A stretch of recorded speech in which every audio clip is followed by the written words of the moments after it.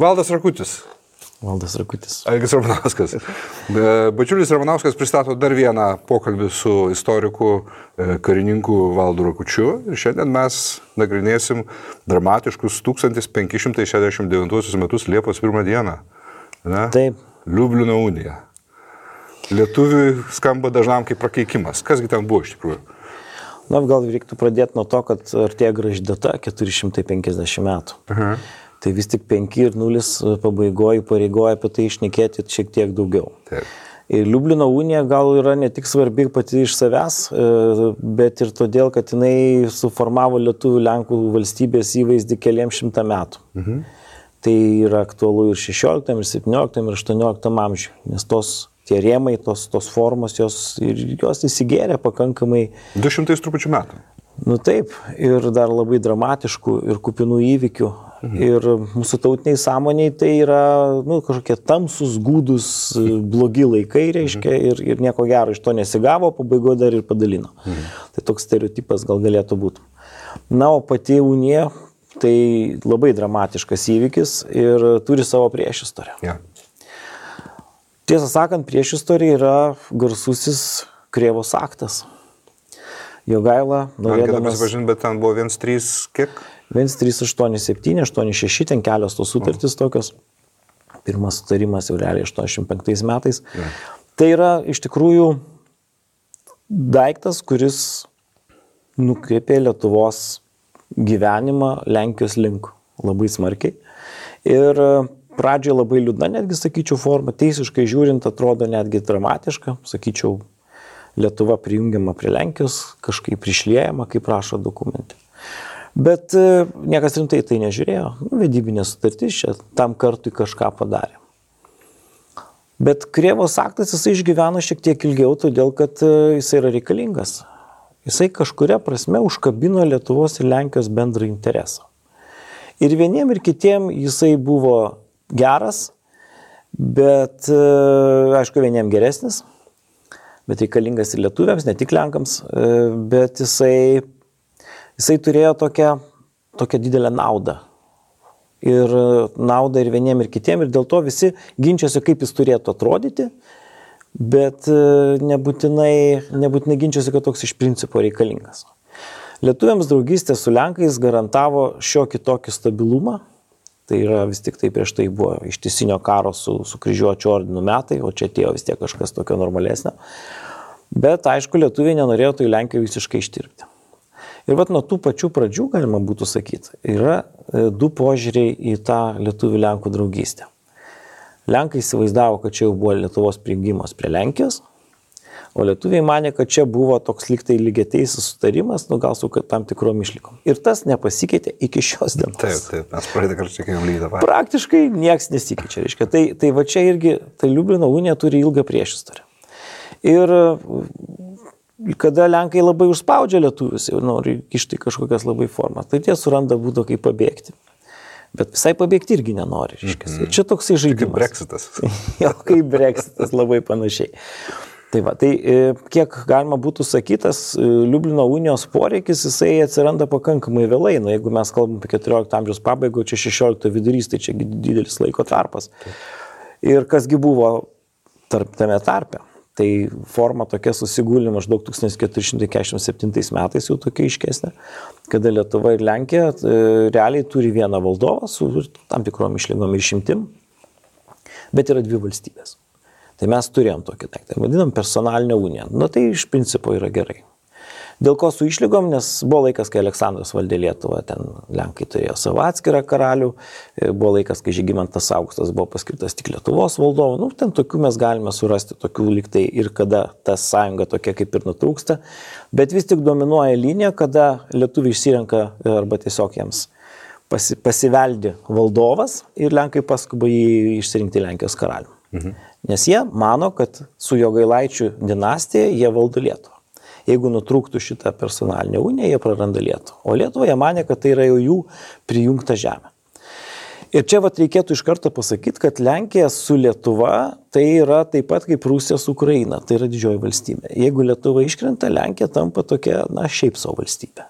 Tai mes turim suprasti, kokią reikšmę turėjo Lietuvos, kokią tai formą, ten personalinė unija, ar federacinė, ar konfederacinė sujungimas. Mes neturim niekada pamiršti, kokia Lietuva tada buvo, jinai buvo žymiai didesnė. Buvo visa didžiulė teritorija. Ir Ukrainos gabalai. Jo, ir kas svarbiausia, kad šitoj didžiuliai teritorijai yra tokios ypač svarbios žemės, nes toj visoje teritorijoje yra daug ir pelkių visokių, ten mažai apgyventų zonų, bet Voluinė, Palenkė reiškiasi, ta Kijevo, Braclavo, visos to žemės, tai ten iš tikrųjų didelės teritorijos. Tankiai gyvenamas, ekonomiškai svarbios, reiškia. Na ir tokiu būdu jie taip jau jautė, kad čia jiems viskas yra tvarkoje. Lietuviai linkę buvo sakyti, kad čia tie Lenkai gali galvoti, ką nori, o iš tikrųjų tai čia yra Lietuva ir viskas čia tvarkoje, mūsų valdovai, vyčiai kabo, niekur tie valdovai nepabėgs, kadangi vis tiek jie nori paveldimos tos tėvunijos, nes Lietuva duodavo jiems garantiją, kad jų vaikai valdys vis tiek šitą didelę valstybę, niekur tie Lenkai nepabėgs, nes jie praras Lietuvą. Tai jie tokiu būdu rūpindavosi Lietuva kaip tokią garantiją savo palikonims išlaikyti šitos valstybės sostą, nes Lenkijoje renkami valdovai. Tai yra netikras dalykas. Čia kaip pas mus prezidento rinkimai. Įsivaizduokime tokį, dėliokime, kad Žemaitijoje būtų prezidentas paveldimas, sakykime, ir Lietuva išsirinktų vis tiek, nes tada Žemaitija Lietuvai priklauso, kad tą tautinį elementą kaip tai išjungtų. Tačiau jau 16 amžiui vis tik tai lietuvių ir lenkų susigyvenimas jisai pasiekė daug aukštesnį lygį negu, pavyzdžiui, 15 amžiui. Todėl, kad Lietuvai tenka kariauti su Maskva ir be Lenkijos pagalbos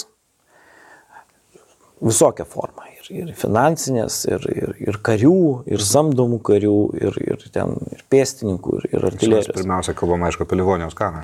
Čia dar iki Livonijos karo. Čia yra Lietuvos didžiosios kunigaikštystės karai su Maskva. Ir praktiškai jau nuo pirmųjų tų metų jau mes matom, kad vieni su Maskva nedaug ką galim iš tikrųjų padaryti. Ir kaip čia atsitiko, reiškia? Iki tol galėjom, o dabar negalim. Tai atsakymas glūdi vis tik 15 amžiaus antroje pusėje, kada Lietuva iš tikrųjų leido Maskvai sustiprėti. Vat kas atsitinka, kada valdovas nereziduoja Lietuvoje. Ir nors Kazimieras, reiškia, Jogailos sūnus labai dažnai į Lietuvą atvažiuodavo. 15 amžiaus pabaiga, čia paskutinis, kuris mokėjo antrą pusę jo, sakykim. Bet jis čia atvažiuodavo pamedžioti, reiškia, pailsėti žmogus atvažiuodavo. Tai natūralu, kad jam čia ta Maskva, jis tai ten kažką lyg ir daro, bet nelabai daro, ta Maskva sustiprėjo, suvalgė aplinkui esančias žemės, mūsų tą buferinę zoną suvalgė ir tapo jau labai didelė ir labai galinga, turinčia daug kareivių ir galinčia labai nesunkiai mobilizuoti didelius pajėgumus tam tikrą kryptimį. Ir tada mums reikia su jais kariauti. O kada reikia su jais kariauti, yra du pasirinkimai. Aš čia dabar truputėlį su mūsų dienom palyginsiu, čia aišku yra ne visai gražu, bet vis tik tai. Reiškia, ar mes sakom, kad NATO mūsų apgins, ar mes stiprinam savo kariuomenę. Tai mes sakom, ar mes darom Lietuvoje reformas, darom Valakų reformą ir didinam pinigus ir samdom kareivius karui su Maskva, a gal paprašom Lenkų pagalbos. Tai Lenkų pagalba, tas pats valdovas, ten dar iki to laiko ir tvarkos iki galo nėra, čia kas tyrinėjo Iždo knygą, sakė, ten būdavo, kad ir iš Lenkijos ten nubirėdavo kažkokiu keistų būdų, bet vienu žodžiu, Lenkų kariuomenė yra nuolatinis Lietuvos draugas kovoje prieš Maskvą. Ir aišku, ten mokama ta pagalba yra, ten nesvarbu iš kieno Iždo, ten dažnai sunku susigaudyti, kiek iš Lietuvos, kiek iš Lenkijos, o kiek iš valdovo Iždo. Bet Lenkai labai greit pastebi, kad jau be Lenkų lietuviai kariauti nelabai ir gali. Jie pajuto savo kainą, vertę. Na ir sunkiais ypatingai momentais jau jiems kildavo reikalavimas kokios tai unijos. Iškia, mes jūs apginsim, bet jūs būkite jau dabar mūsų. Ir čia pirmas toks ženklas buvo 1503 metų Melnike, reiškia susitarimas Melniko unija, neįvykusi unija, kuri didžia dalim artima yra Liublino unijos tekstui. Ten skiriasi keletas punktų, bet iš esmės jau 1503 metais. Na ir tas žaidimas taip ir tęsiasi. Reiškia, tik lietuviams sunkiau, Lenkai sako, tada unija, lietuviai tada per negalių laimi kokį tai mūšį, reiškia, padėtis ten kažkaip tai normalizuojasi, reiškia, ir vėl toliau tęsiasi tas reikalas. Na ir bet tas susidraugavimas, susibendravimas su Lenkija, jisai akivaizdus. Tiesioginių kontaktų padaugėja. Lenkai yra dažni svečiai Lietuvoje. Atsiranda, aišku, ir ten vedybos ir panašus dalykai, ir įvairūs susitarimai. Na ir Lietuvos bajorai labai greitai pamato, kad yra didelis skirtumas tarp bajorų padėties Lenkijoje ir bajorų padėties Lietuvoje. Labai aiškiai pasimato tas skirtumas. Kieno naudai? Tai aišku, kad Lenkų naudai, tai lietuviai mato, kad daugiau laisvės yra. Lietuvoje bajorus buvo žiūrimi kaip karo žmonės. Čia tokia garsiai diskusija buvo ponų taryba ir kviesti bajorus tam tikrais klausimais pasitarti, kitaip sakant, Seimą šaukiam ar ne. Tai argumentas, dėl ko reikia šaukti, kad geriau suprastų, ką jam reikės daryti. Ta prasme, visiškai instrumentinis požiūris. Nes ponai sprendžia Lietuvoje. Didikai yra tam tikros šeimos, giminės, kurios sprendžia, visi kiti jau ten vykdo, kas jam priklauso. O Lenkijoje jie ten Seimuose dalyvaudavo, vieną kitą išrinkdavo, reiškia, jau ten tas dviejų rūmų sistema, kad senatas ir yra ir tie vadinamieji atstovų rūmai, taip arba pasiuntiniai vadinamieji. Tai lietuviams, bajorams šitie dalykai visai pasirodė simpatiški ir jų ta emancipacija ypatingai pastebima jau 16 amžiaus viduryje. Jie pradeda norėti Lenkų teisių, na ir ypatingai sunkių momentų, kada ta padėtis vėlgi darosi sunkesnė, Lietuvos bajorai pradeda jaustis, kad jie gali šitą pasakyti ir iš esmės jie nori lenkiškų teisių. Kas yra iš tikrųjų labai pozityvus dalykas. Nes, piliečių padaugėtų, jeigu tie bajorai būtų pilnaverčiai ir galėtų išsakyti savo nuomonės. Aišku, tai Lietuvos pozicijos nestiprina Lenkijos atžvilgiu ir tokiu būdu atsiranda daugiau tarsi tų žaidėjų. Tai jeigu tie senieji karai su Maskva baigėsi 1537-8 metais, tai Livonijos naujasis karas prasidėjęs maždaug jau Lietuva, tai paaiškiau pasiekęs 1556-7 metais, tai reiškia po 20 metų tokios santykinos taikos, vėl tuos visus reikalus vėl iš naujo pakėlė į viršų. Na ir Žygimantas Augustas, Lietuvos ir Lenkijos valdovas iš Gediminaičių dinastijos paskutinis, jisai šitoj visoj istorijoje labai keičia savo nuomonę. Jis turėjo 3 žmonas ir ne vieno vaiko, dėl to baigėsi dinastija.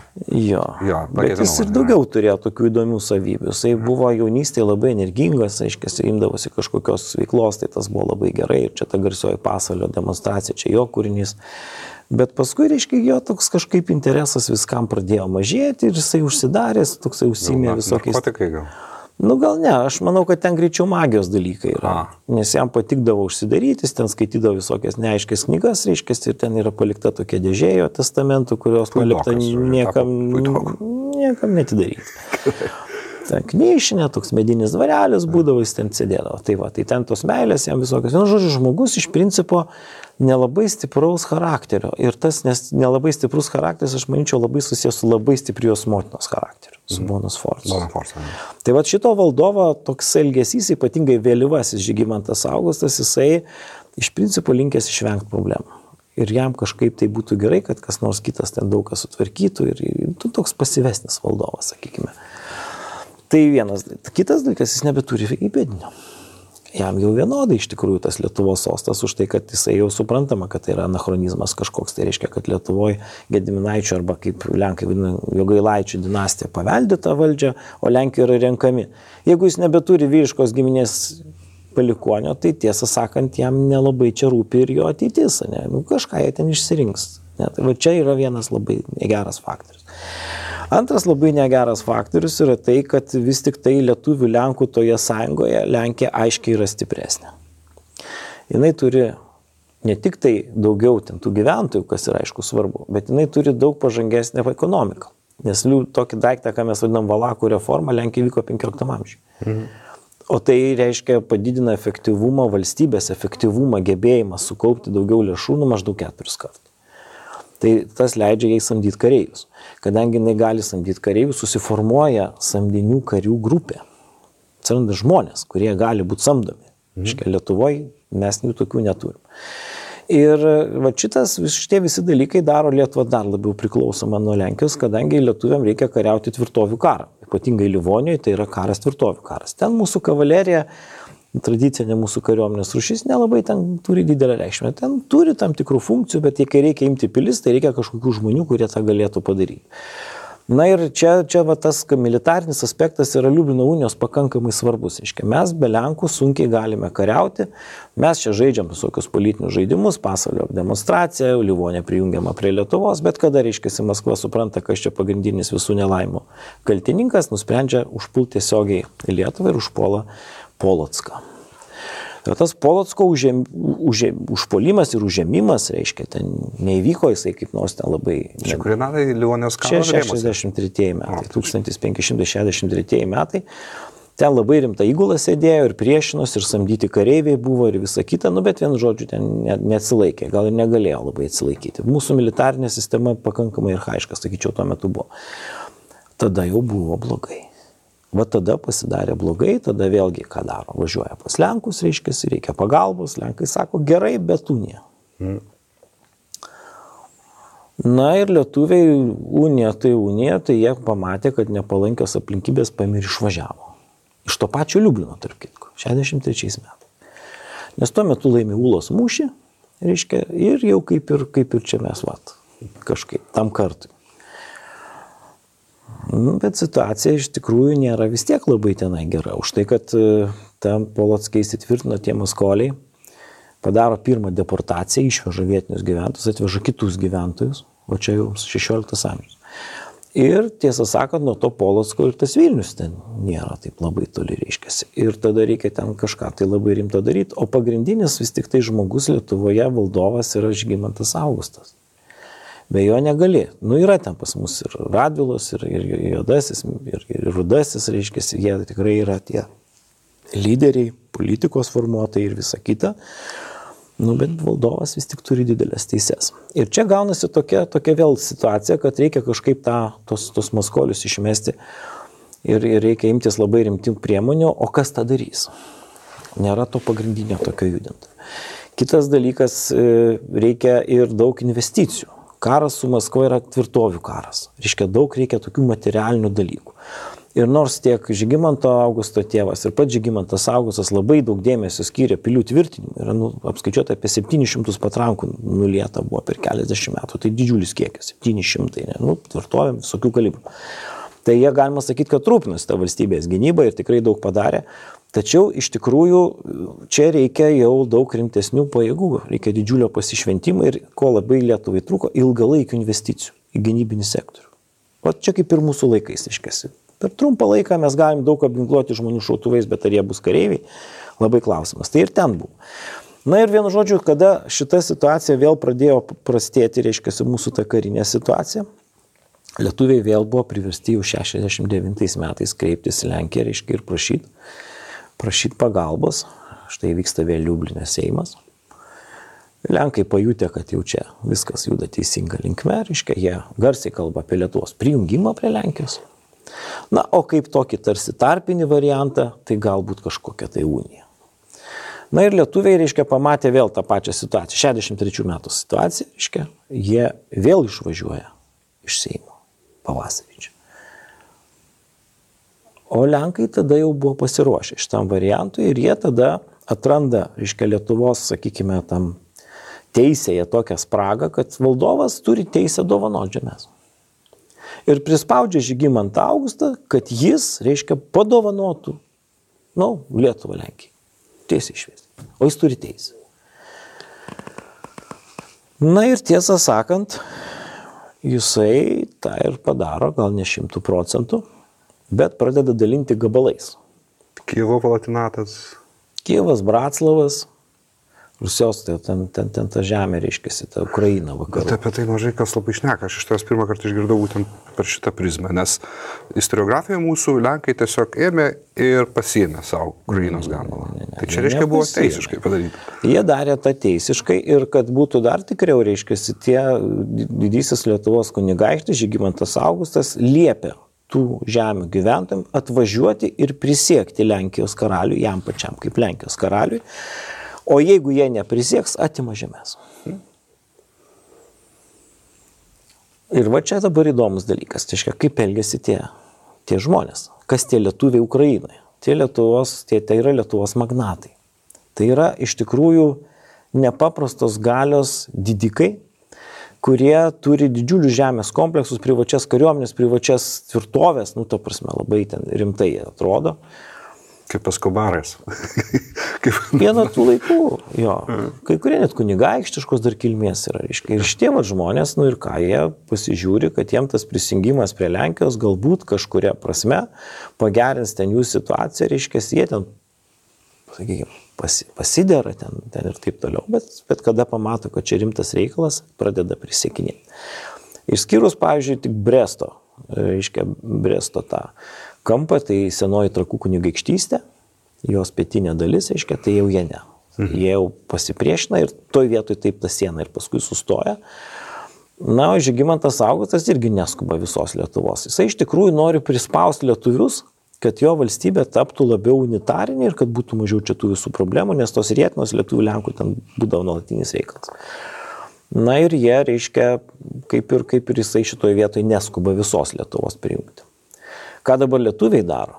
O lietuviai, reiškia, supranta, padarė esminę klaidą. Nereikėjo jiems iš to Liublino išvažiuoti, nes išvažiavę jie tarsi paliko Lenkus ir karalių vienus.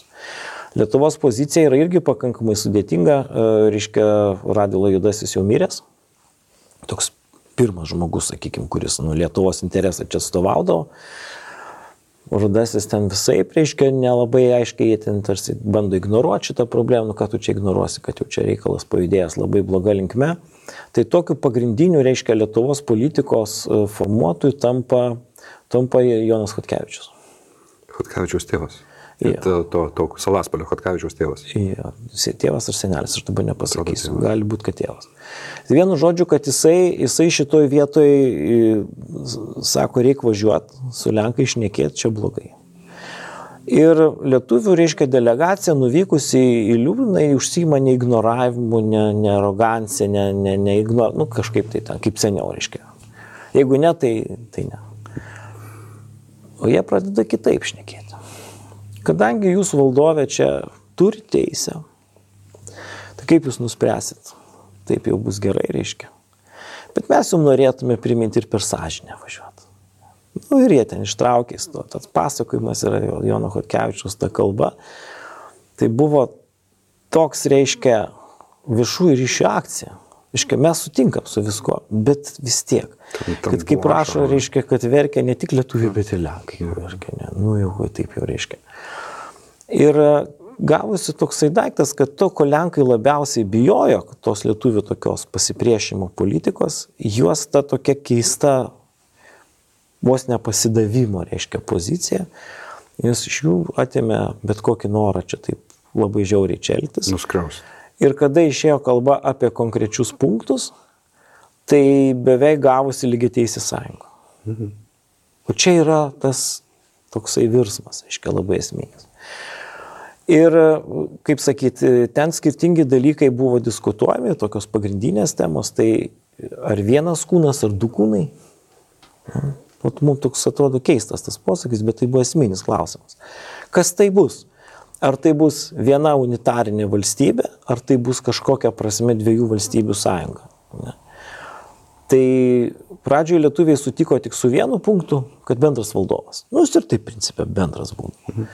Bet paskui, reiškia, teko jiems daryti daug didesnių nuolaidų ir jie šitoje vietoje padarė tą, vadinkim, pagrindinę valdžią, tai yra karalių senatą ir Seimą, nors Seimą realiai sudarė irgi tos anos dalis, reiškia, kad visa šita valdžia yra viena. Ir santykis vietų Seime. 2:1. Jo. 2/3 Lenkai, tiek Seime, tiek Senate, tiek 1/3. Jo.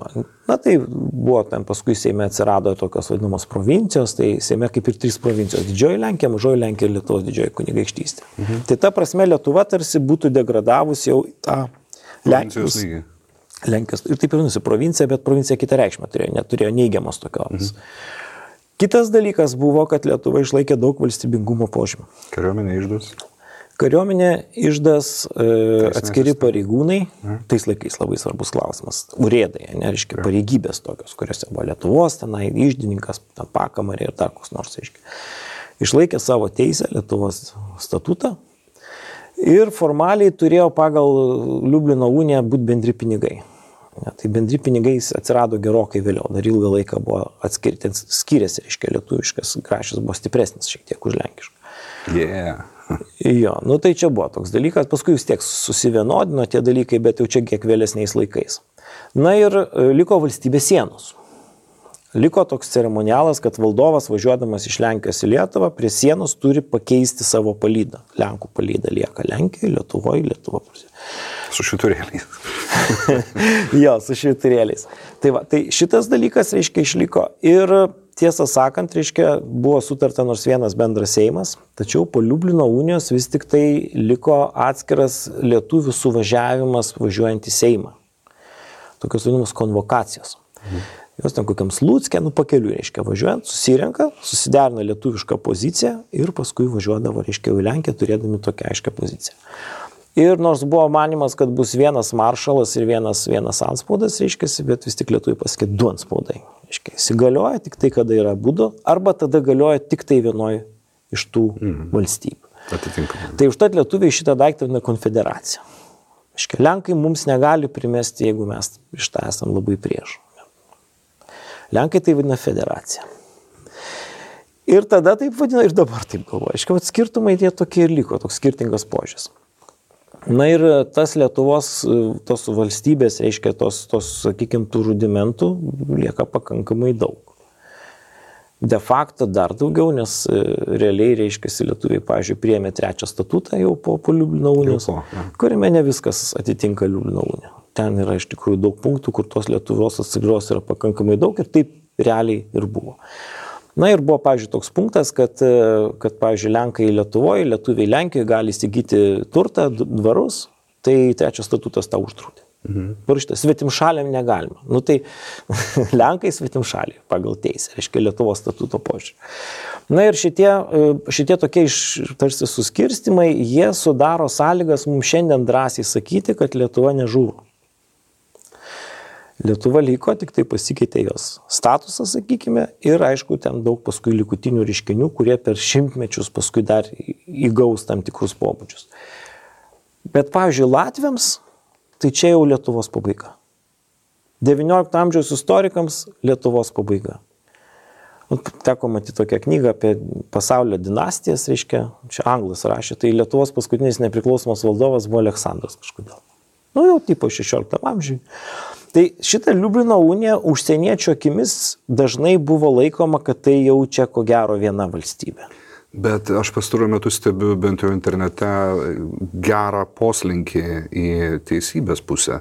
Jeigu anksčiau kalbėdami apie karūną, apie respubliką abiejų tautų, buvo vartojama Lenkija ir tik tai Lenkija.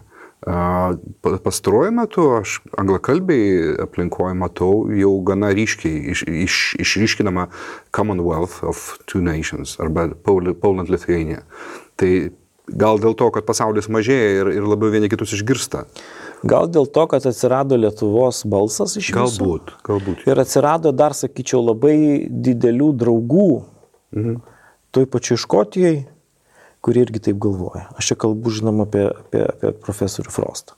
Nežinau. Kuris, reiškia, yra žmogus dirbantis ten, bet labai Lenkija dažnai atvažiuoja, žino Lietuvą. Jisai visą laiką tos dalykus stato į vietą. Kad čia yra skirtumas ir čia jis tą specifiką žino, jisai tą valstybę gerai pažįsta, puikiai moka lenkiškai, reiškia. Tai yra tokių daugiau dar žmonių ir jie labai aiškiai pastato viską į vietą. Ir dar sakyčiau, kas svarbu, kuriant kompiuterinius žaidimus, reiškia, žmonėm kartais reikia tokių konkrečių dalykų. Skirtingos uniformos ar tokios pačios. Ir tada randa, kad skirtingos. Ir tada atsiranda toksai. Tai čia tokia, sakyčiau, teigiama globalizacijos pasiekmė. Na ir mūsų vis tik istorikai po truputėlį tampa matomi, nes iki šiol abiejų tautų respublikos tik tai išeivė neturėjo ten didelio poveikio. Reiškia, Lenkai formuodavo tą bendrą vaizdą. Toj pačioj Lenkijoje yra pasikeitimai. Nes mes kartais to irgi net neįvertinam, kad yra labai daug žmonių, kad ir iš to pačio Vilniaus krašto, kurie buvo po Antro pasaulinio karo pasitraukę į Lenkiją, kurie vis tiek save tapatina su Lietuva, tegul ir lenkiška, bet Lietuva. Ir aš jų daug pažįstu, reiškia, jų ten visokie anūkai yra konkrečiai. Netgi tie patys Želigovskininkų palikuonys, reiškia, puikiausiai ir jie labai aiškiai formuoja, kad čia Lietuva, čia Lenkija. Ir tiesą sakant, žmonių studijuojančių Lietuvos didžiosios kunigaikštystės istoriją, šito abiejų tautų respublikos laikotarpio, jų yra visos grupės tenai. Ir jie ten mušasi su karūniečiais dėl įvairių dalykų. Čia Karūna, čia Lietuva, bet jie labiau save su Lietuva jau asocijuoja. Čia galėčiau ir keletą netgi konkrečių pavardžių pasakyti. Tai yra toks dalykas. Tas pats, reiškia, daktaras Rachuba, vienas jau už 17 amžiaus korifėjų Lenkijoje, jisai taip kartais suprantu, kad labiau save su Lietuva kažkaip tai. Jo. Aš atsimenu, prieš kokių 10 metų Aš skaitinėjau kažką, gal net prieš 15, skaitinėjau kažką apie Salaspilio mūšį, apie visą tą reikalą. Kažkoks švedas ir visur rašė Lenkija, tik tai Lenkija. Aš jam parašiau laišką, gražiai angliškai aš jam sudėliau ir jį baigiau netimkit iš mūsų pergalių. Jis man atrašė, taip, jūs esat visiškai teisus, aš nuo šiol rašysiu ten, kur LDK. Tai čia yra tikro istoriko, čia ne tai, kad sąžininkas, nesąžininkas, čia tiesiog tikras, toks turi būti istorikas. Na, dabar apie tokius dalykus, kurie nėra labai, taip sakyčiau, plačiai žinomi visuomeniai. Nes mums tas lietuvių Lenkų, reiškia, kiek Lietuvos, kiek Lenkijos klausimas, jis buvo labai aktualus ir tarpukarį, ir jisai yra, kažkiek žinomas žmonėm. Ta Liublino unija dažniausiai labai ten negera, bet taip jau labiau prakutę žinovai žino. Bet mes per mažai šnekam, o kokias tai pasiekmes sudaro mūsų vidaus sąrangoje. Kas ta respublika yra? Juk Lietuvoje nebuvo žodžio respublika. Ne. Dabar jinai atsiranda. Kas yra respublika? Ir čia va demokratijos... Aš tai paklausiu, ar lenkiškas žodis Žečpospolita reiškia respublika? Taip. Kodėl jie ne lotynišką tradiciją laiko? Jie tiesiog sukūrė savo žodį. Tiesiog jau jis tuo metu toks buvo. Gerai. Taip. Nes jeigu pažiūrėti žodžiį Žečpospolita, tai yra iš dviejų žodžių. Žeč ir pospolita. Tai Žeč yra daiktas arba reikalas, o pospolita yra visuotinis, bendras. Bendras reikalas. Respublika. Tai, pavyzdžiui, lotyniškose tekstuose rašosi Respublika triuskve nacionis. Tai va šitas dalykas yra labai aiškiai vertinys. Gerai. Tai ką tai reiškia? Kad šita valstybė savo santvarką iš esmės orientuota yra į Romą. At mes apie tai mažai šnekam, reiškia. Į Romos Respubliką, kurioje yra ir senatas, visos tos sudėtinės dalys, tai yra pas mus valstybėje ir mes, laiškia, nors turime jau tą sarmatizmo teoriją iš Lenkijos atėjusią, kuri kalba apie laisvus žmonės, bet yra labai stiprus orientavimas į klasiką, į Romos Respubliką, reiškia, ir čia mūsų ta valstybė, jie taip įsivaizduoja kaip idealią santvarką. O čia labai svarbus dalykas. Ideali santvarka, abiejų tautų respublika, kuri turi valdovą. Ir taip įdomi, Respublikos karalius, o taip įsiklausai. Ir jisai netgi nepaveldimas, užtat jis yra renkamas. Konstitucinė monarchija. Kažkas panašaus savo pasiekmėm. Elekcinė monarchija. Elekcinė monarchija, gerai. Elekcinė, jo. Čia labai svarbus skirtumas. Ir turintis tiesioginę įtaką tos valstybės tolesniam gyvenimui. Ką reiškia elekcinė monarchija? Tai reiškia, kad valdovas yra visada renkamas ir valdžia nepaveldima. Jo vaikai nepaveldi sosto, nebent taip nuspręstų Seimas. Kodėl taip yra padaryta? Čia ateina iš Lenkijos teisės šitie dalykai. Bet jų pagrindinis punktas yra toksai, remiasi ta sarmatizmo, reiškia visa filosofija, kad iš principo tai yra labai laisvi žmonės, tie sarmatai, suprask Lenkai. Lietuviai šitą perima gal truputėlį vėliau, jie dar ilgą laiką su Palemono teorijom gyveno. Bet vis tiek, reiškia, jau 17 amžiuje tą perima. Ir tokiu būdu, reiškia, tas valdovas, kuris neišvengiamai, bet turi būti, nes kažkas turi tarti paskutinį žodį, kažkasgi turi tiem bajorams suteikti privilegijas. Ta prasme, jis reikalingas. Bet jis yra iš prigimties linkęs uzurpuoti valdžią ir atimti laisvę iš šitų sarmatų, todėl jį reikia labai prižiūrėti. Tokia nepasitikėjimo filosofija jau yra užkoduota abiejų tautų Respublikos konstitucijai ir dėl to, kadangi jisai toksai reiškiasi, tai labai pavojinga rinkti vietinį, nes gali vis tiek sustiprėti, bet gal geriau iš užsienio kokį. Nes jis ateis iš šalies, tai dar ką nors gero gal pažadės arba atneš. Valva, Batoras. Taigi daugybė žmonių rinko vien dėl to, kad užsieniečiai. O kada iškildavo klausimus apie vadinamąjį Pestą, tai Lenkų istorijoje tai yra Pestai pirmoji dinastija, reiškia. Tai ten tas laikas atsirasdavo priešiškų veiksmų, kad vis tiek sustiprės valdovo valdžia. Nes jisai taip kaip nors turi ten draugų, pažįstamų, giminių, reiškia, klientų sistemą ir taip gali atsitikti, kad atims iš bajorų laisvę. Tai va šita baimė prieš stiprų valdovą, jinai ir šiandien yra būdinga mūsų tautom. Pas mus labai sunku rasti rimtą prezidentą, kuris jau tai palaikytų. Jau paskui jau permuša tą monarchistinę tradiciją. Pas mus jau iš kitų, gal sakyčiau, laikų ir kitom aplinkybėm. Bet šiaip tas požiūris į valdovą kaip į tokį neišvengiamą gėrį. Ir čia atsiranda, reiškia, abiejų tautų Respublikoje ta galimybė oficiali ir reali sukilti prieš valdovą, kuris nesilaiko teisės. Rokošas. Rokošas taip, bet jisai paskui gauna žodis konfederacija ir ta konfederacija tai yra visa teisė, kurie, reiškia, kai reikia studentam išaiškinti, tai ten tada, jeigu taip, kol išaiškini, kaip ta respublika veikia, o dar paskui, kai pasakai, kaip ta konfederacija viską išvarto, tai sako, chaosas ten, anarchija. Tai vat, chaosas ir anarchija, tai užsieniečių akimis, ypatingai tų užsieniečių, kuris įgali stipresnės ar silpnesnės monarchijos ir paveldimus, tai čia chaosas. Čia kažkokia nesąmonė, reiškia, kaip taip gali būti. Tai va taip ir sunkiai ir galėjo būti, reiškia, ta valstybė yra tokiam nuolatiniai įtampai, nuolatiniai kovoj dėl valdžios, bet yra labai, tam tikrą prasme laisva šalis. Nieks čia negali ateiti ir kažką tai padaryti, jeigu ten labai visi prieš. Na, bet žinoma, čia toj realiam gyvenime viskas priklauso nuo to valdovo sugebėjimų, patraukti savo pusę, gražiai kalbėti, gerai atrodyti, išgelbėti valstybę, nuo tų visokių tai valdovo, sakykime, savybių. Bet šita respublika iš tikrųjų yra ganėtinai naujas daiktas Lietuvoje ir jisai turėjo didelę įtaką mūsų požiūrėms. Juk kas mes esame nuo Vytauto laikų? Nugi mes esame iš principo rytų despotijos, reiškia, kažkoks tipas. Kas yra Vytauto Lietuva? Kaip daugybė senovėje kraštų, kad buvo išskyrus Romą ir Graikiją. Taip. Visos buvo despotijos. Juk Vytautas galėjo, tiesą sakant, jeigu buvo reikalas, nukirsti bajorui galvą čia pat ir būdavo tokiu atveju. Bet ta despotija nebuvo tokia baisi, kokia atnešė pikti žmonės mažai žirgeliais ir riestais kardais ir siaurom akim, kurie atnešė iš Mongolijos. Bet žiūrėkit, jie neblogai sutarė tarpusę. Rusai ir mongolai? Mongolai ir Vytautas. Mhm. Reiškia, arba ten totoriai šiuo atveju, ne? Taigi jiems didžiulis autoritetas. Tai valdovas, su kuriuo galima šnekėti, kuris tari žodį, taip ir bus, reiškia. Arba taip jiem galvoja, kad tai bus.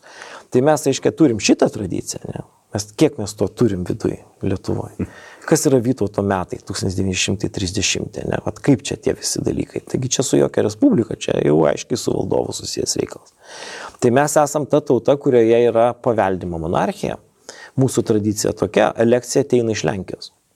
Bet čia tas pats, kas kokiai nors Anglijai, kad buvo, ar ne? Ne?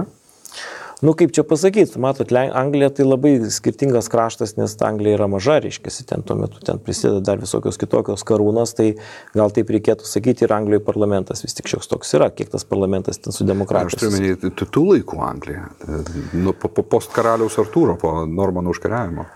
Tai ten, jeigu kalbėt apie šitą, tai irgi čia tik tai tiek, kad matot, tai feodalinė valstybė, reiškia, feodalinė valstybė, tai yra visokie luomai, turi savo teises, jie turi ten visokias tradicijas, kurių negalima laužyti. Tai čia tos centralizuota tokia Anglija, aš sakyčiau, susiformuoja tokia jau rimta, tai čia 16 amžiaus eigoje, jau pasibaigus tam, reiškia, tiem juodosios ir raudonosios ten tų rožių karams, kada jau Henrikas VIII. O toks jau stiprus valdovas, kuris ten gali sau leisti daug įvairių dalykų, dar sugeba tapti religiniu lyderiu. Šitas, kur 6 žmonas turėjo? Tik tai. Tik tai. Nei vienos normalios, tai nekaip negalėjo palikonio susirasti. Taigi čia jo žmonų rinkimas jis vyko ne dėl to, kad jam moteris patiko, o dėl to, kad negalėjo teisėto palikonio susilaukti. Tengi labai aiškiai priežastis, dėl ko jis tą darė ir dėl ko principai visi toleravo tokį elgesį. Nes reikia palikonio Anglijai. Ir paskui tos visos bėdos ir prasidėjo, kad ten tas buvo, reiškia, bet neišgyveno tas jo palikonis, reiškia, ir paskui liko moteris ir tengi daug visokių nelaimų. Bet aš dar šalia, sakyčiau, Henriko VIII reikėtų būtinai Elžbietą, jo sūnų, jo dukrą paminėti, reiškia, kurios tarp kitko pradžioje nepripažino. Tai kuri buvo, tai Anglija suformavo, ne, ta valstybė tokia didelė jūrinė ten ir visokia kitokia. Tai čia su 16 amžius, reiškia, o pas mus tai, tai mūsų tie 15 amžiaus vadovai, tas Gediminaičių ir dabar staiga, reiškia, pasibaigė ta dinastija. Ir kas dabar mus reprezentuoja? Kas yra Lietuva, reiškia, nebeliko šito daikto. Čia tai, kas numirė per Liublino uniją. Mes turim labai aiškiai parašyti, čia profesorius Tyla savo laiku pasakydavo, kad kai gimsta kažkas prieš tai turi numirti. Kažkas dingsta, kažkas pasibaigia iš tikrųjų. Tai mes netenkam savo dinastijos.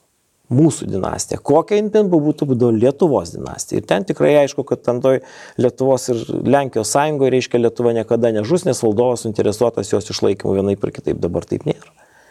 Dabar ateina tiesiog naujas valdovas ir jam ta Lietuva, Lenkija. Gerai. Tai dėl to, ką lietuviai darydavo, kaip išlaikydavo. Reiškia, jie sukuria tokius receptus. Tai vienas iš jų tai yra kažkas Lietuvoje iškildavo koks nors didikas rimtas, kuris reprezentuodavo Lietuvos provincijos pagrindinės nuostatas. Jeigu iki tol ponų taryba tą daugiau darydavo, dabar dažnai būdavo, kad iškyla kažkokia viena stipri giminė ir jinai diktuoja, dažnai tai buvo Radvilos. Tai va tie kartais ir sakoma, kad tos didžiosios kažkokios tos mūsų giminės, Biržų Radvilų, Dubingių Radvilų, reiškia giminė, va tie reprezentuoja kažkuria prasme Lietuvą.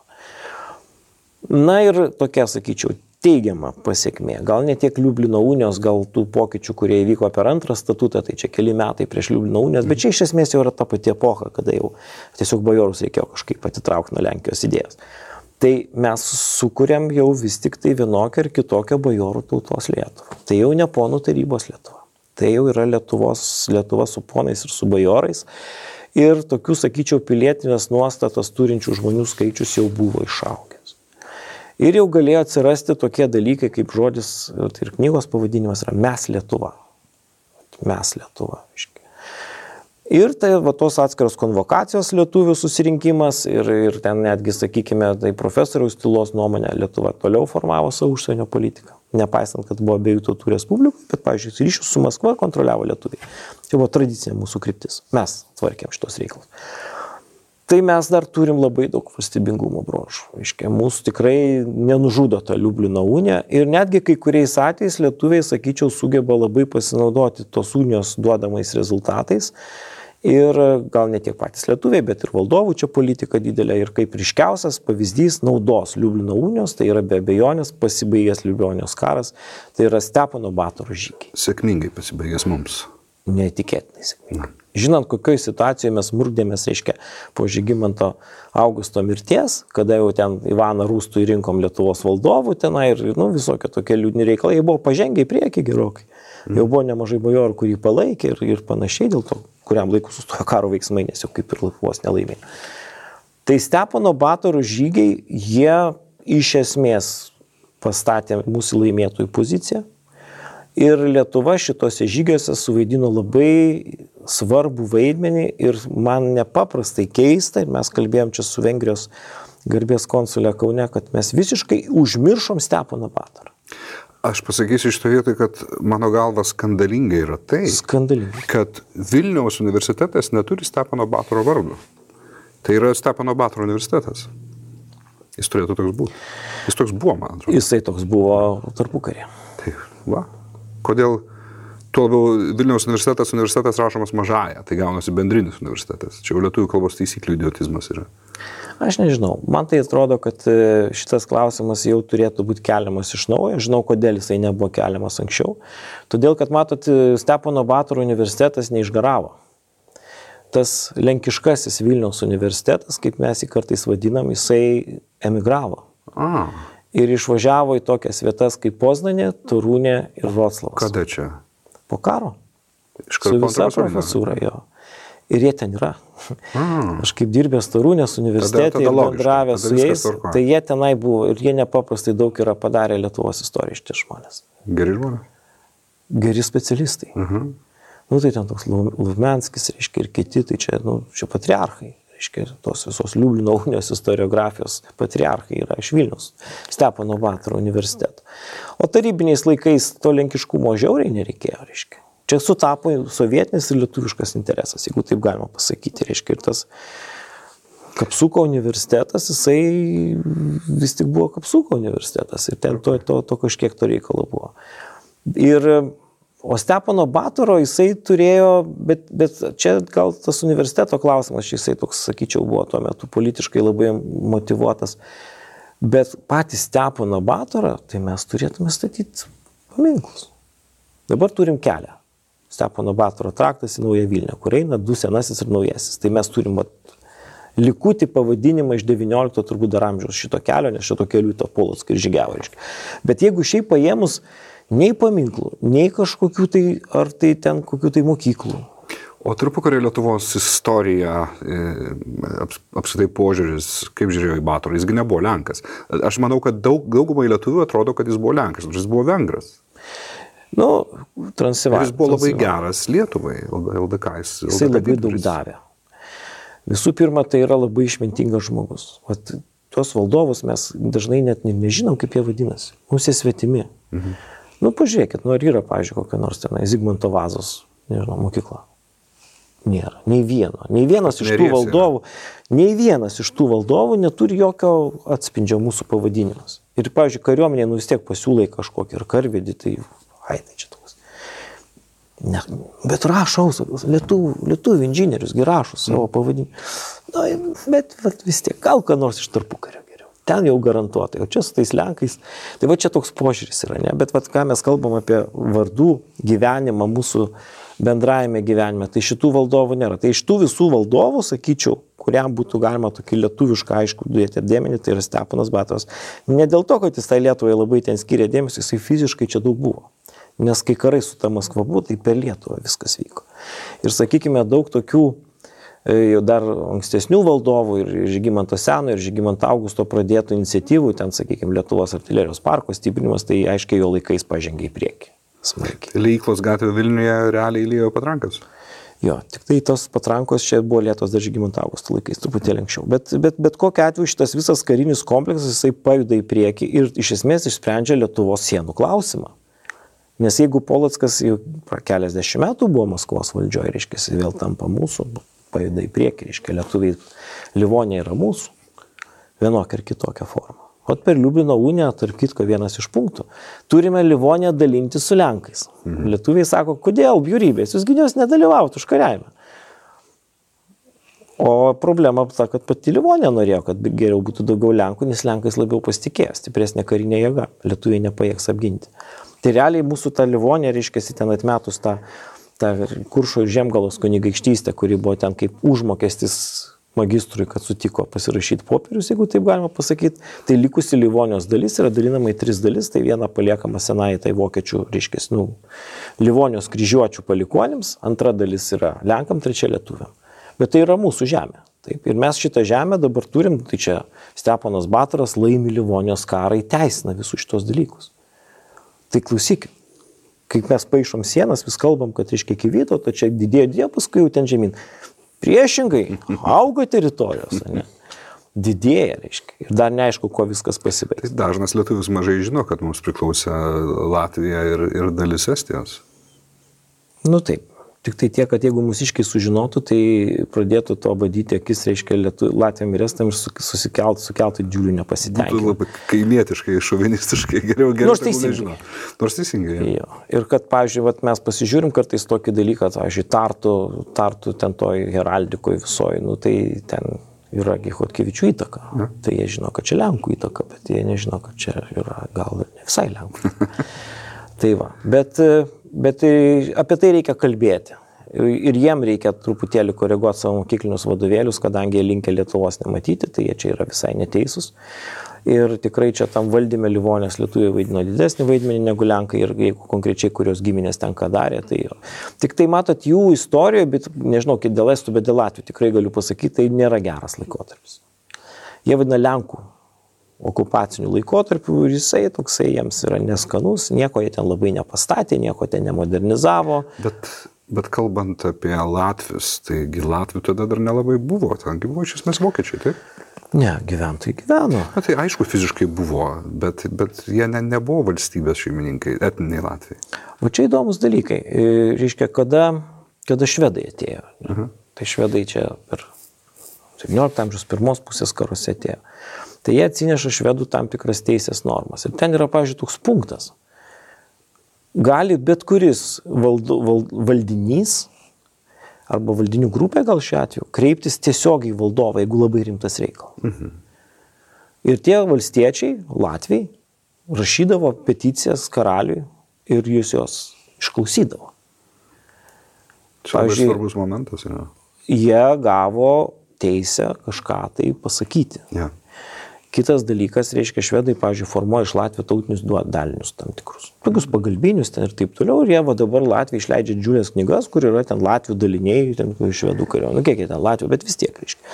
Tai, kitaip sakant, jie čia yra. Jų didžioji dalis gyventojų egzistuoja, kiek jie sudarė. Didelę dalį visuomenės, sakykime, ten gal miestuose mažiau pastebima, bet kaimuose. Taigi Latvijai.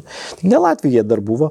Tas Latvių formavimosi procesas dar tik tai formavimosi. Jie dar daugiau save matė kaip tam tikrus regionus. Na ir ten Latgala tokį, kalbagi skiriasi oficialiai Latvija, dvi valstybinės kalbos. Ir ten paskui ir Kuršas, ir Žemgala, reiškia, tai dar pradžiai iš tų, bet paskui po truputį formuojasi ta Latvijos tokia nacija. Tauta gal tokia pradinė. gentinės prigimties, bet paskui jinai tampa vis tiek tokia veikla. Ir kas yra labai svarbu, reformacijos metu, reiškia, tai šitas kraštas jisai daugiau pasidaro latviškas, kadangi kiekvienas šventąjį raštą turi pats skaityti. Latviškai. Tai švietimas. Reformacijos esmė. Jo, o žmogus jau skaitantis, rašantis, jis pradeda rašyti už savo kalbą, reiškia, reikia, kad šventąjį raštą suprastų latviškai, taigi atsiranda, raštijos visokios, tai viskas tenkai pas juos. Jie gerokai mūsų aplenkia. Ir jie tada dominavo ilgus metus, reiškia, dėl šito švietimo politikos skirtumas. Na, o pas mus, reiškia, mūsų tas valdymas jiems tokio didelio įspūdžio nepadarė, nes valstybė iš esmės nėra stipri iš principo ta mūsų respublika.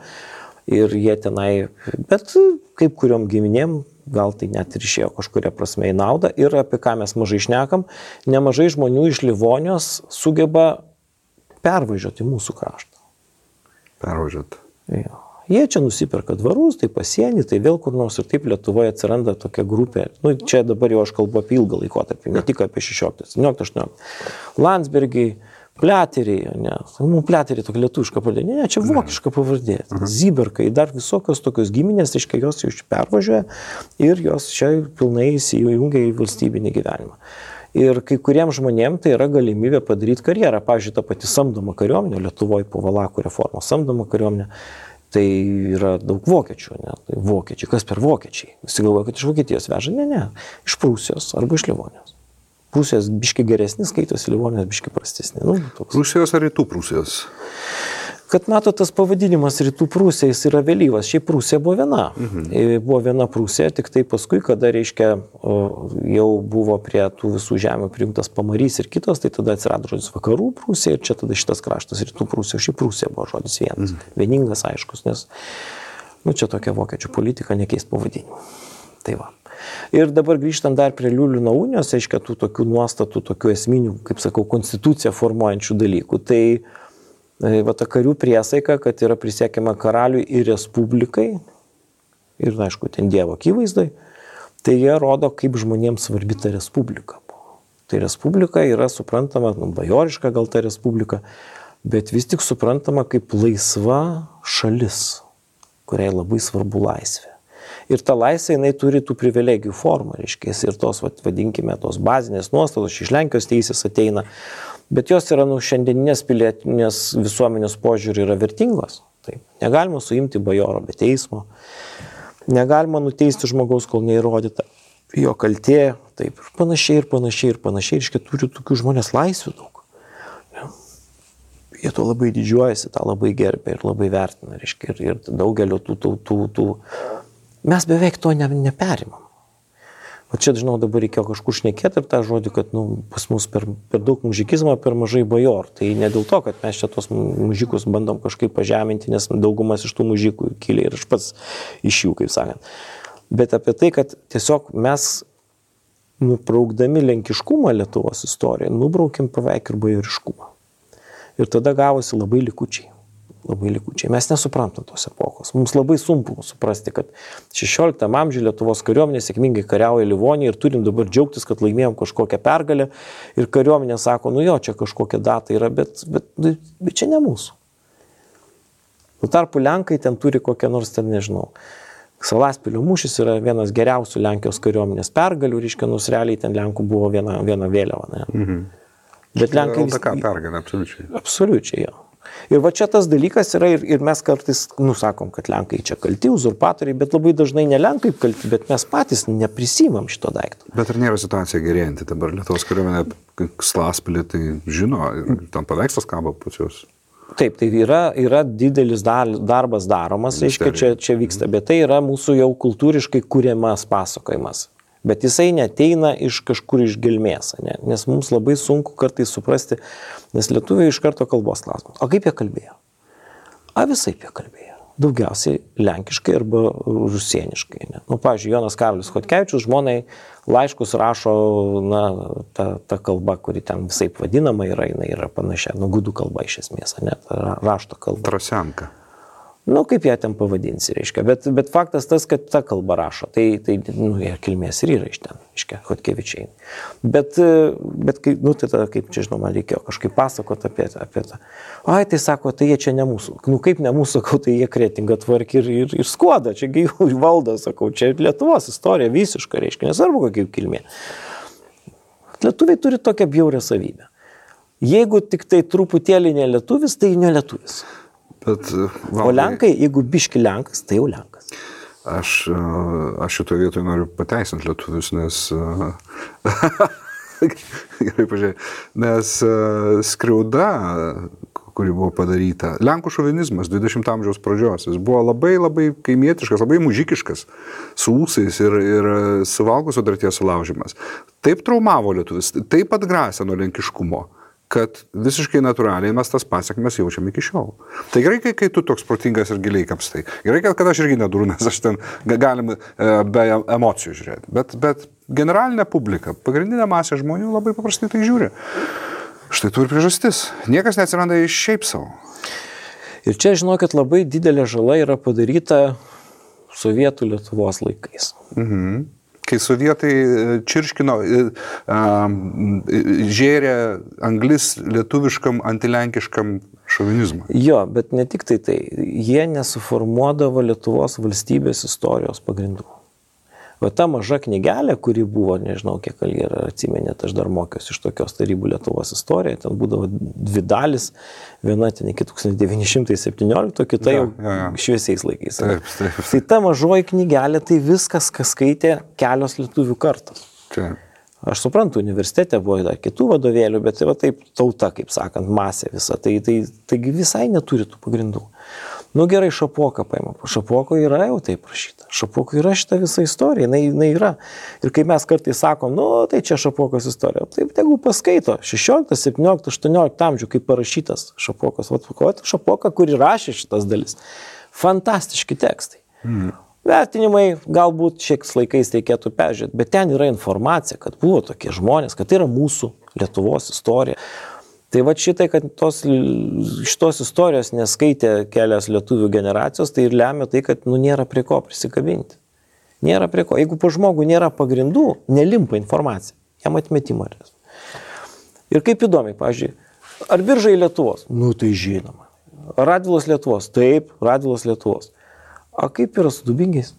O tai Dubingiai neaišku. O kaip ten su Sapiegos? O kaip tie Chodkevičiai? Jau kažkas neaišku. Suprantat, jau žmonės nebesupranta, čia mūsų ar ne. Pastatas mūsų, pilis mūsų, tvirtovė mūsų. O va tie žmonės, kurie ten gyvena, jeigu kalbėjo kažkokią kitą kalbą, tai jau turbūt nebe mūsų iškėlė. Čia rusėnai, aišku. O Radvilos rusėnai buvo ar paltai? Rusėnai buvo irgi. Ne, Radvilos yra aiškiai lietuviška giminė. Aiškiai lietuviška giminė. Iš Šastikų jie kilę. Matai, kai... Iš kur? Iš Šastikų giminės. Kai ganaisi po forumus, kur matai ir litvinistų daug, ir lietuvių karštų galvų, tu kartais pasimeti. Žodžiu, Radvilos buvo baltai. Taip, čia yra lietuviška giminė. Gerai, tai gerai tada. Jo, kaip ten su tom pavardėm, matot, jos formuojasi, kaip tik, sakykime, didikų pavardės formuojasi iš esmės 15-16 amžiaus sandūrų, 16 amžių dažnai. Ir tos pavardės jų yra kilimo, galima sakyti, 3 tipų. Tai vienas tai yra pagal tėvavardžius, tokia slaviška giminė. Antras pagal vietovardžius. Taip. Ir trečias pagal pravardės. Aš manau, kad mes, Valdai, iš to vietų nesiplėskim, nes šita diskusija reikalauja atskiros laidos, mano galva. Ne? Jo, reiktų grįžti prie Liublino unijos. Reikia grįžti ir užbaigti, nes mes jau pakankamai daug prišnekėjom. Čia tokia tema. Oi. Bet galiu pasakyti vieną tokį daiktą, kad Liublino unija keliom lietuvių generacijom kelius šimtus metų, tai buvo ne tik tai tokia nelaimė, jeigu taip 16 amžiaus vidurio žiūrėt, bet tai buvo mūsų bastionas. Nes tai buvo šventa dalis abiejų tautų respublikos, jinai neišgyveno jokių ten didelių pokyčių, bent jau formaliai. Buvo laikomi kardinaliniais aktais, tai yra tos, kurios gali nuspręsti, vienbalsiai ir visi bajorai susirinkę ir taip toliau, nes ten buvo labai daug saugiklių uždėta. ir lietuviai sugebėjo tą Liublino uniją išsaugoti net ir tais laikais, kada būdavo gal ir didelis noras ją kaip nors tenai truputėlį pakeisti ir jau galėčiau sakyti, 17 amžiaus pabaigoje, 18 amžiuje net ir nebandė niekas. Tai tapo tiesiog mūsų konstitucijos pagrindu. Tai jeigu mes Liublino uniją taip sakom, kad jinai, ten susidarimo aplinkybės ir teritoriniai praradimai, tai čia be abejonės yra blogis, reiškia pralaimėjimas Lietuvos istorijos požiūriu, tai vis tik tai jinai Lietuvos valstybingumui tapo atramos punktų.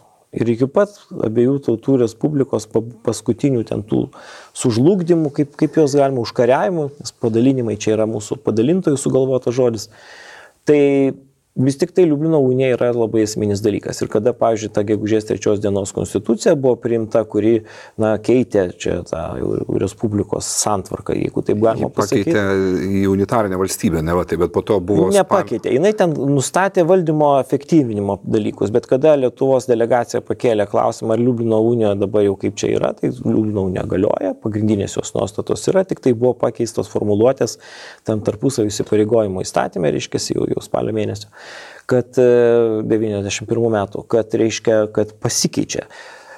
Lietuva ir Lenkija atstovavimo po lygiai 50-50. Ne taip, kaip seniau buvo 1:2, reiškia, bet dabar 50-50. Tai už tai žiūrint lietuvių Lenkų proporcijų prasme, gegužės 3 dienos konstitucija ir tas sekantis įstatymas buvo laimėjimas. Bet oficialiai valstybėme vadintis Žečpospolita Polska, o ne Abiejų narodų. Nežinau. Aš nesakyčiau, kad jinai pasikeitė jos pavadinimas, nes ten pagrindinės nuostatos iš tikrųjų dar išliko. Kad tendencijos buvo į tą pusę, taip, su to sutinku. Bet labai pamirštama yra tų pačių metų spalio reciprokacijos abiejų tautų susitarimas. Kartais įstatymo vadinamas, kartais pataisom. Ten buvo aiškiai vėl atstatytas status quo Liublino unijos, kad tai yra skirtingi du subjektai, LDK ir Lenkijos karūna. Taip, nes tai iš tikrųjų gegužės 3 dienos konstitucija neturėjo tikslo sulydyti Lietuvą su Lenkija, bet buvo pakeisti valstybinę santvarką į konstitucinę monarchiją. Ir čia buvo pagrindinis tikslas, reiškia, ir tam ir buvo padaryta nauja valdžios sistema ir taip toliau. Čia yra atskira klaida, reiškia, kaip gerai buvo pasakyta. Bet faktas tas, kad šita Liublino unija jau buvo įaugus visiems visiškai kraują ir tai buvo Lietuvos Lenkijos tam tikro atidalinimo labai aiškus dalykas. Kokiam kalbam žmonės bekalbėtų, net jeigu ir Lenkai save vadino, bet vis tiek čia buvo Lietuvos karūnos, reiškia, ta atskirtis ir tam tikros teisės, lygiateisiškumo tam tikri punktai, kurie buvo mums labai svarbus ir mes jais rėmėmės ir gynėmės ir tai buvo rimtas argumentas bet kurioje diskusijoje, nes Liublino unija yra šventas abiejų tautų respublikos dokumentas. Gerai baigiam, gražia gaida. Ačiū, Valdas Rakutis. Čia labai ilgi. Iki sekančių susitikimų mes, Valdą, turėsim ir daugiau mūsų laidose ir dabar galim turbūt sutarti, kad kalbėsim apie tautinę dedamąją sekantį kartą. Iki, ačiū visiems.